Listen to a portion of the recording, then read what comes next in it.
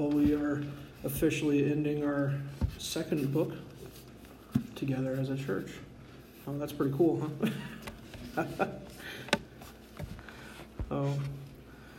I think it's a great day when we can, come together and gather together and gather before the Lord and sing to Him and just come to the word of the Lord. We can learn from Him, and we can, in this put our full weight upon Him, because we can see, who He is and how worthy He is to, open the scroll, and that, He is the one that makes all things new.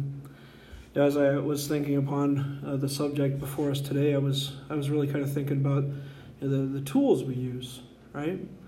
And we all use tools, whether it's hammers, phones. I guess my phone's over there. We don't think of that as a tool, right? That's more of a toy now, I guess. But it is a tool.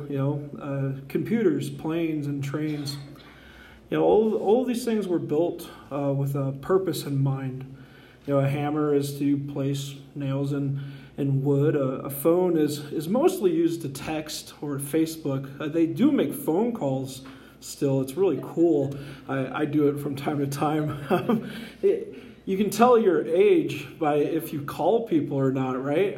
I still call people. But we mostly text nowadays. We use computers to write term papers. They're coming for you, Toby. So they're already here, right? But we write term papers. We write emails, and we use planes to travel, and we use trains to mostly haul cargo. We can put something else in that place here in the physical world. Maybe it does a better job, costs less to make, and is easier to use in some of those areas. But when it comes to spiritual matters, there's one that remains. There's a true one that remains, and He remains forever and in the here and now. All of this truth that we've seen throughout Jude has been handed down to us, has been delivered to us, and it is the most holy faith. We are to, keep ourselves in the love of God and build up upon this foundation of the prophets and apostles with the cornerstone in its place. That's where Jesus is. If you think for a moment with me, think about this. What if we put something else in that place? In the place of Jesus, we put a great leader, maybe a leader of charisma, and we think it will work. We might, well, that's kind of odd to think about it like that, but cults do that. Nations do that.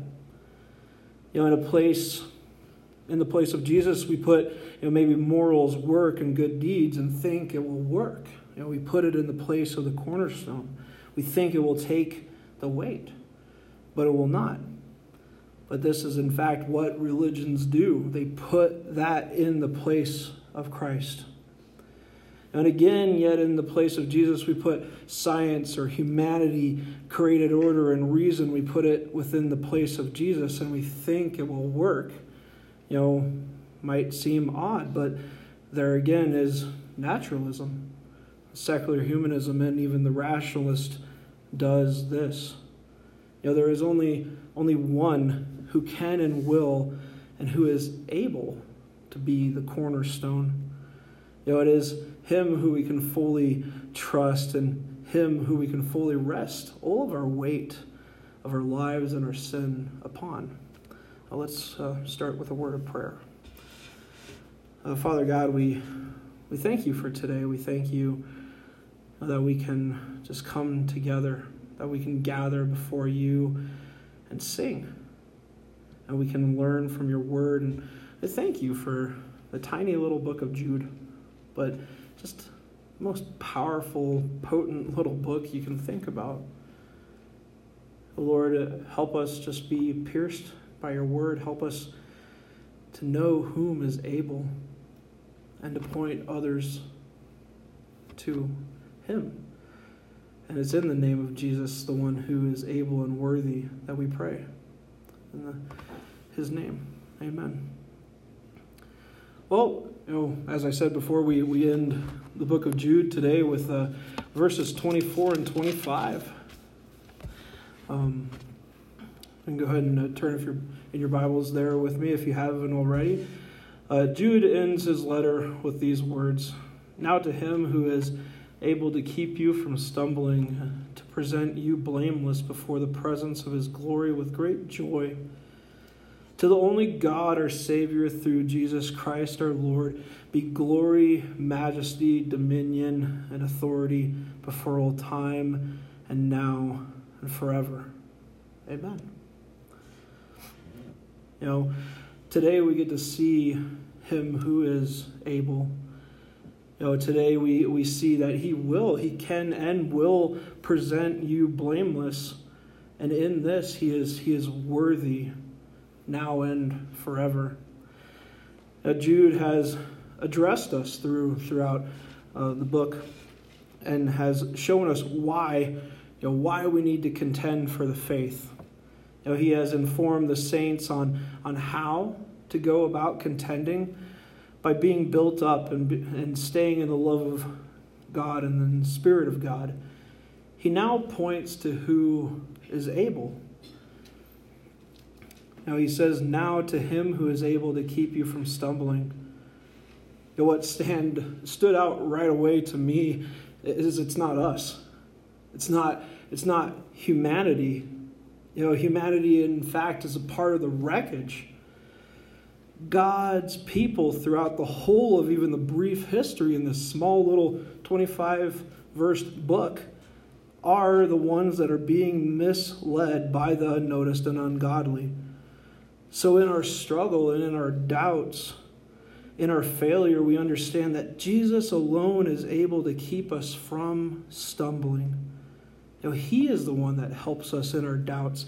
He's the one that catches us, even as we talked about the doubters last week. He's the one that helps us in our doubts. He catches us as we fall.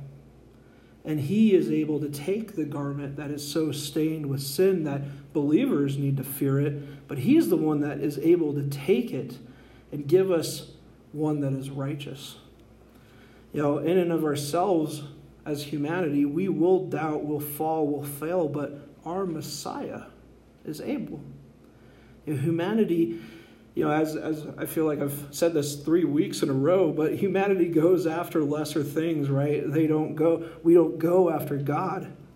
Humanity goes his own way, but thankfully, but God, right? The coolest 2 words in the whole Bible, but God comes after us. We see this throughout the entire text of Scripture. Please turn in your Bibles with me to Genesis chapter 3.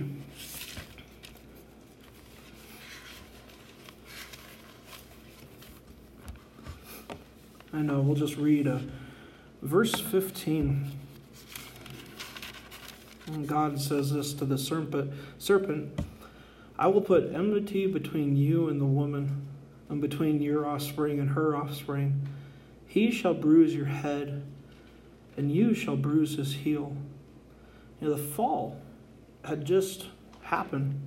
And the curse in this part of the text of Genesis 3, the curse is just being handed out to humanity. And God says this: "An offspring will come. And yes, you will wound him, but he will crush you." As we read throughout the entire Old Testament, the Hebrew Bible, we see hints, we see promises and prophecy about the Messiah to come. And then it stops. The Old Testament stops, and there's 400 years of silence. When you go to Malachi and you switch over to the New Testament, it's just a turn of the page, right? But that turn of the page, just think, 400 years are in between this. And through that 400 years of silence between those books, God is actually setting the stage for the birth of his Son. and for his message to go forth. Paul says this, "But when the fullness of time had come, God sent forth his Son, born of a woman, born under the law, to redeem those who were under the law, so that we might receive adoption as sons." The stage was set, and God sent forth his Son. The offspring that would crush the enemy came to fulfill the law and came to redeem those that were lost by adopting them. We see this love even in the tribulation period, even in the book of Revelation. As judgment is coming, God calls humanity to come to him. John records this. He says, "Then I saw another angel flying directly overhead with an eternal gospel to proclaim to those who dwell on the earth, to every nation and every tribe and language and people. And he said with a loud voice, 'Fear God and give him glory, because the hour of his judgment has come. And worship him who has made heaven and earth and the seas and the springs of water.'" Even as the day of the Lord approaches, God cries out to all, "Come to me." This is the love of God that Jude tells us to stay in, to fall in love with the Almighty more and more. And we stay here by his might and by his grace. And we see that it is actually God's mighty hand that keeps us. So thanks be to the Lord, for we are unable to pull it together. We are unable to fix the problems, and we are unable to redeem ourselves. So we trust in the one who is able. Paul says this in Romans, "And to the one who does not work, but believes in him who justifies the ungodly, his faith is counted as righteousness." For humanity, it comes to whom we rest in. Do we rest in our idols and in our works and in our systems, or do we do we believe upon him who justifies? Because Jesus alone is able. No religion, no order, no code, no deeds or creeds or isms or movements, nothing of that can redeem man and keep them from stumbling and bring them into glory.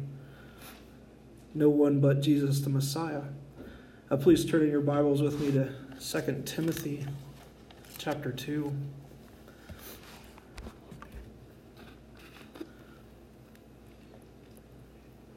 And Paul states this in verse 13 of the chapter: "If we are faithless, he remains faithful, for he cannot deny himself." Christianity's whole point is this, pointing us to this truth: man is unable, but the man Jesus Christ is able. He is faithful. He remains. As we walked through some of the Psalms, I think that's the one thing that really stands out about the Almighty, is that he remains. And he indeed is here to rescue us. Jude continues on about what Jesus can do and what he will do. He says this: "And to present you blameless before the presence of his glory with great joy." Why did God send his Son into the world?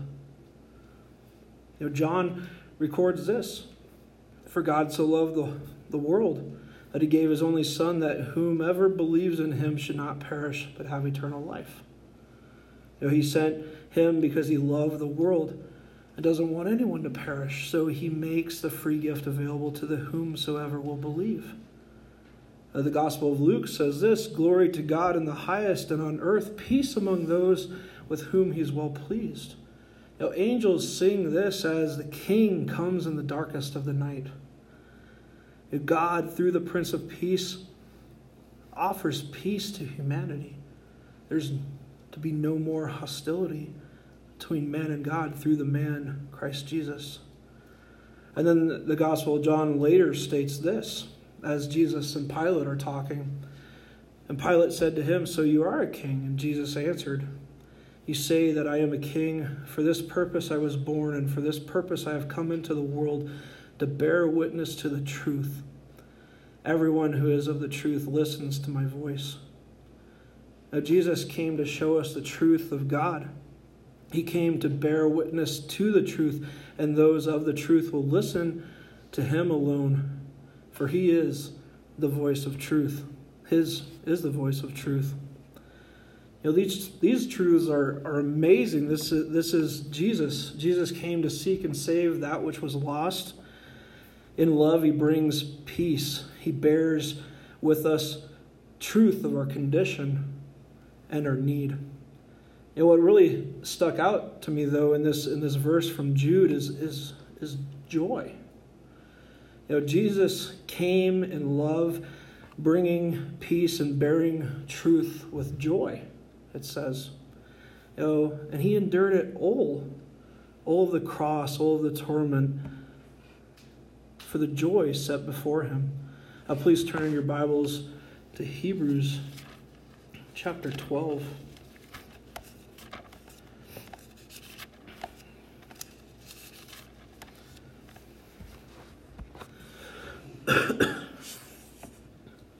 In Hebrews chapter 12, we read this in verses 1 and 2. The author says this, "Therefore, since we are surrounded by so great a cloud of witnesses, let us also lay aside every weight and sin which clings so closely, and let us run with endurance the race that is set before us, looking to Jesus, the founder and perfecter of our faith, who for the joy that was set before him endured the cross, despising the shame, and is seated at the right hand of the throne of God." The author of Hebrew tells us to look upon those that came before. Look at them, pointing us to run the race for the Lord, to lay aside everything that will get in the way, and to look to Jesus, the founder and perfecter of our faith, and what he did for the joy set before him. He endured the cross, he endured the shame, and is now at the right hand of the throne of God. Isaiah says it like this, "Out of the anguish of his soul he shall see and be satisfied. By his knowledge shall the righteous one, my servant, make many to be accounted righteous, and shall bear their iniquities." Jesus was and is a willing, joyful servant who came to fulfill the word, came to fulfill the promises of God, the prophecies of God, and to redeem mankind. Jesus is the suffering servant of God who comes to make us new creations. And in this we are able to stand before him in his glory blameless. Please turn your Bibles with me to 2 Corinthians chapter 5.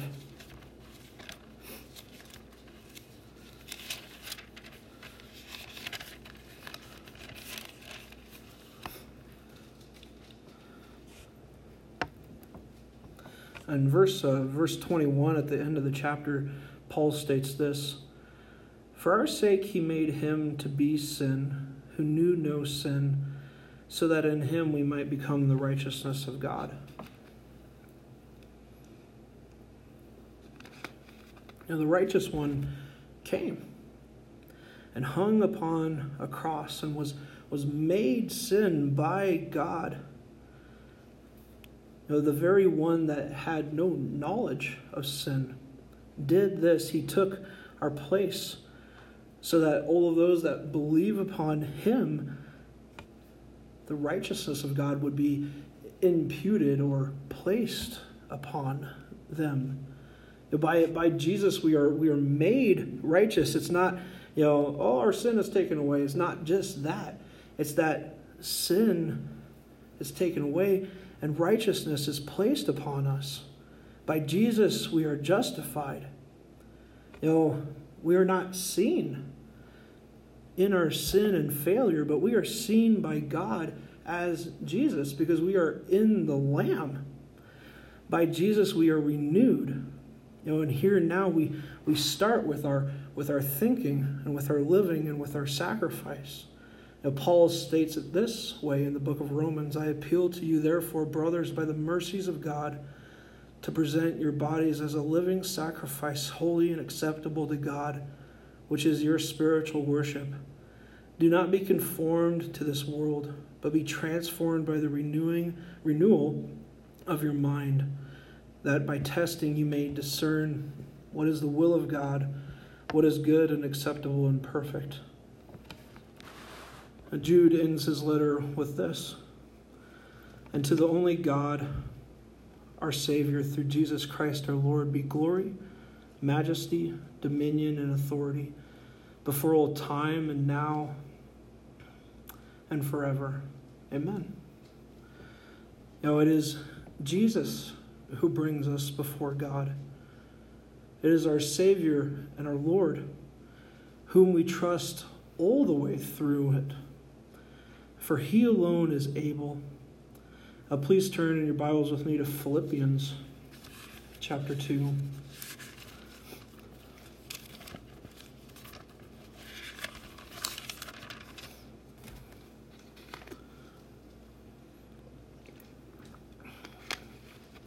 And Paul points at Christ here in verses 5 through 11 and states this: have this mind among yourselves, which is yours in Christ Jesus, who though he was in the form of God, did not count equality with God a thing to be grasped, but emptied himself by taking the form of a servant, being born in the likeness of men, and being found in human form, he humbled himself by becoming obedient to the point of death, even the death on a cross. Therefore God has highly exalted him and bestowed on him the name that is above every name, so that at the name of Jesus every knee should bow in heaven and on earth and under the earth, and every tongue confess that Jesus Christ is Lord, to the glory of God the Father. Now Jesus came. He took the form of a servant. He humbled himself and was obedient to even the point of death upon a cross. Now, therefore, the suffering servant is highly exalted, and his name is above all names, and he is worthy of worship and praise. To Jesus be all glory, majesty, and dominion, and authority, Jude says. And right here, the king and the kingdom are pointed to. They are both forever and unable to be destroyed. They are the reality that all of humanity must face. Daniel states it this way: and I saw in the night visions, and behold, with the cloud of heaven there came one like a son of man, and he came to the Ancient of Days, and was presented before him, and to him was given dominion and glory and a kingdom, that all peoples, nations, languages should serve him, and his dominion is an everlasting dominion which shall not pass away, and his kingdom is one that shall not be destroyed. If the Bible says something 3 times, it means it's true. It's not going anywhere. It's something that all of humanity must face. And the Messiah is given glory and dominion over all. He is given a kingdom that will not pass away. Therefore, this is the line in the sand. What do we do with Jesus? And we who have trusted the Messiah await his rule and reign. And that's our eager expectations as pilgrims in this world. We will actually give glory to him throughout the ages, it says. Go ahead and turn in your Bibles with me to Ephesians chapter 2. We can give glory to him now, and we give glory to him throughout the ages. Paul states this in verses 4 through 7. But God, being rich in mercy, because of his great love with which he has loved us, even when we were dead in our trespasses, made us alive together with Christ. By grace you have been saved, and raised up with him, and seated with him in the heavenly places in Christ Jesus, so that in the coming ages he might show his immeasurable riches of grace and kindness towards us in Christ Jesus. Now, this is a story that will go on and on. And we were dead in our trespasses and sins, but God made us alive in Christ. By grace we have been saved, raised, and seated. If that's not eternal, I don't know what is. But it is. Because we are in the Lamb. And in this, he shows his immeasurable riches of grace and kindness towards us here and now and through the coming ages because of what Christ has done. That we would know the old story and give him glory forever and in the here and now. For the believer, this is an awesome encouragement, because we know the one we trust is the one who is able. When we doubt or we have questions or we fall and fail, we can go to the one who is able, and he can keep us. For the unnoticed and ungodly that we've seen through Jude, this is a warning. Wrath is coming, and wrath is not something to be mocked, but something to live in light of. And for the world as a whole, it is hope. Because the most holy faith is knowable and near. It's right here, And it needs to be handed down. It needs to be taken and handed down or handed out, As we close Jude, we see that contending for the faith matters because there is a fight worth fighting. Truth is worth fighting for because truth tells us reality. The reality is that we are fallen sinners, broken and unable, and in need of a Redeemer. And the truth is that the Redeemer has come, and the Redeemer has in fact overcome. As we look through the halls of history, even in the short little book of Jude, we can see many have tried and many have failed at misleadings, at religions and cults and movements and theories and theologies. All of these things have failed. So to keep ourselves from these things, let us build ourselves up. Build ourselves up in the faith. Let us keep ourselves in the Spirit and in prayer. And let us keep ourselves there by the might of the one who alone is able. Jesus. Even in the church, we must not put programs or pastors or personalities above or in place of the cornerstone, right? Because as we see, every time I look at the news sometimes or read different things that come into my inboxes, we see that leaders fail and fall. Movements mislead. But Jesus is perfect, and he is able. So let us trust him and fully rest in him and go forward in the faith once and for all handed down to the saints. Well, let's close in prayer. Father God, we thank you. Thank you that truth isn't dependent on me, but it is totally yours. And Lord, that we would just build ourselves up, that we would stay in the love of God, that we would run to the one that is able. Now, I think of the verses saying that the Lord is a strong tower, and the righteous run into it, and they are saved. That we would be with you, Lord, in the now and in the forever, that we are saved and raised and seated in Christ, and that we can live that out in the here and now. And Father, I just thank you for this book. Thank you for Jude. Thank you for the time together today as we sing and come before your word and gather together to fellowship, Lord. And we just thank you for a day that you have made, that we can breathe, we can enjoy, and we can just be thankful for everything. And in the name of Jesus we pray. Amen.